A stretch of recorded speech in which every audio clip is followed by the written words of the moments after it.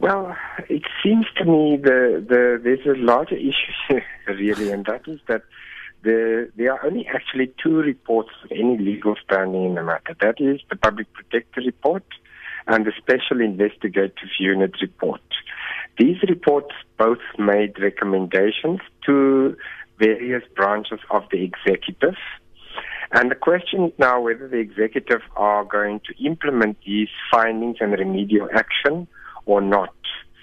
The role of the ad hoc committee is a bit unclear in this, because they cannot take over the role of the executive and implement these things. They can hold, of course, the president and members of the executive accountable for and ask them whether they are going to implement the findings of these two reports or not. And so that's really the issue. Are the findings and remedial action of the Public Protector and the Special Investigative Unit implemented? If not, why not? If they are going to be implemented, when are they going to be implemented? This is really the only, from a legal perspective, the only question that is relevant. But the ad hoc committee right now, I hear that question that is relevant. It needs to be answered. And the ad hoc committee has been there, and they have found that there is a shoddy workmanship. The president is neither safe nor comfortable. There needs now to be a contingency plan to be put in place to ensure that the president is safe. There are no luxuries there. At least that's what Mr. Frolik is saying. And when they go back now, how are they going to interpret this? Wouldn't their report then strengthen Police Minister Nkosinathi Nhleko's report that the president did not duly benefit here, so he shouldn't pay anything? And what does it do then to the Public Protector's report? And which report then reigns supreme here? Well, there are two issues here. One is what is legally required. The other question is what is politically feasible and politically demanded by those in power. So I can't really deal with the political question because I'm not a politician. I can only deal with the law. In terms of the law, the Public Protector's report and the remedial action imposed by her and the findings in terms of the Executive Members Ethics Act. She's in fact the only person who can make findings whether there was a breach of the Executive Members Ethics Act. The question is whether this will be implemented or not. Other reports by ad hoc committees, by ministers, those are political reports. They are not legal reports, and they have no legal standing, and they are not legally binding. Of course, the politicians can use them to try and justify their decision, but ultimately, the members of the executive, the president, the Minister of Police, the Director Generals, and so on, all the people who have been ordered by the Public Protector and by the Special Investigative Unit to act on their recommendations, they have to now either act or they don't have to act, or they don't act. If they don't act, then they have to give a reason for why not, and if the reason is not rational, then of course there is a problem, then the decision is not going to be lawful. So that is really the question. Yes, but the ad hoc committee has been there on the ground, and they come back and they say, look, this is the situation, this is what we found. Can they then ask the Public Protector to review her report and her standing on this based on what they have found according to law? Maybe is that doable? No, they cannot do that. What can happen, the only thing that can happen, the President and the various other people who have been instructed to do things in terms of the Public Protector report, they have to act. If they decide not to implement a specific remedial action implemented or instructed by the Public Protector, they can obviously refer to all these other things and say, well, we now have this other information.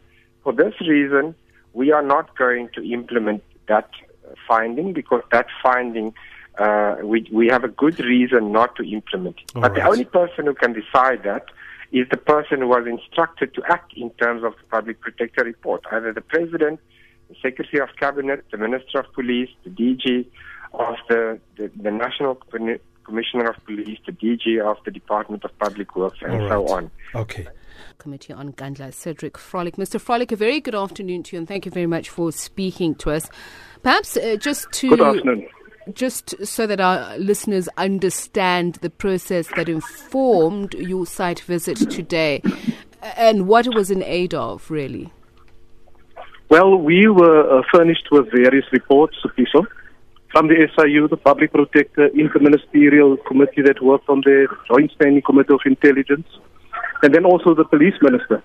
And it all pointed to certain security features that is at variance in terms of interpretation with one another. The committee said, let's go there and see for ourselves and see what these different things are referring to, because some of them, the interpretations were quite extreme from the different reports that were there. And may I say, it was quite an eye-opener to go there today. What did you find particularly interesting about it? Well, I think what we must be very clear about is that what we have seen there today is not worth the 206 million rand that people claim has been spent on that.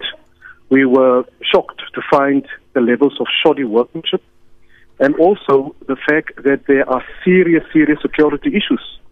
The president is neither safe, secure, and comfortable in that residence because most of the work has not been completed. When the controversies apparently started, most of the work was stopped. And as a result, a lot of contingency arrangements must now be put in place by SAPS because they need to secure the president. What we've also have seen is we were showed this area that is called the visitor center where the president has an office. In fact, it's a very modest place. We didn't see any luxury, and members were commenting as to, but why do we call this a visitor center? It's not a visitor, it doesn't even resemble a visitor center. So those are the type of issues that members will reflect on tomorrow in the ad hoc committee. But what we must say is that those who were responsible that oversaw the escalation of these prices and what we believe inflation of prices, they must definitely be held accountable, and the full might of the law must be thrown at them. What are you then enabled to do? I'm just thinking in terms of, I'm referring back also to the Public Protector's report in which she says that there was no comprehensive needs assessment that was drafted, costed and submitted to the client, even the Departments of Public Works. So, it all points to the things that were raised about just, gross negligence, overspending, overstating, as you say. You've seen the site. You have now drawn the conclusion that it does not do, or it did not deliver what it promised to do. What do you then do now? Well, the committee will deliberate tomorrow when we meet on the site visit and the minister's report, and also some of the features that were pointed out to be security and non-security. And quite frankly, what we have seen in the media and the pictures that have been shown of the president's private residence, those things have been grossly exaggerated because that is not what we found there today. And we will have to sit down and very soberly work through the report of the Minister of Police and also deal with the issues that arose and that the police responded to when we were at the president's residence. We'll also have to create an opportunity for Public Works to come and explain the issue around the police barracks and the buildings that are standing vacant and where people, whether they police, have free access to, that has never been properly handed over. And that alone question. Amounts to 135 million rand. And you ask yourself the question, how is that possible? Mr. Frolik, a quick and final question, because at the heart of this issue is whether or not the president is liable for what he was seen as unduly benefiting. The police minister has already said that he is not liable to pay anything. Do you at all refer to that? Does that dictate what your outcome is? And do you at all look at the Public Protector's report, including the remedial action she suggested? We've always looked at all the reports, including that of the Public Protector in front of us. Members are regularly referring to those reports. And what is important is to note that these different reports have all been taken in consideration. In fact, the previous ad hoc committee concluded, and this is a resolution of the House, that it will be very difficult to prove undue benefit on the side of the president. And that is surely part of the discussions that we'll engage upon in the next 2 days.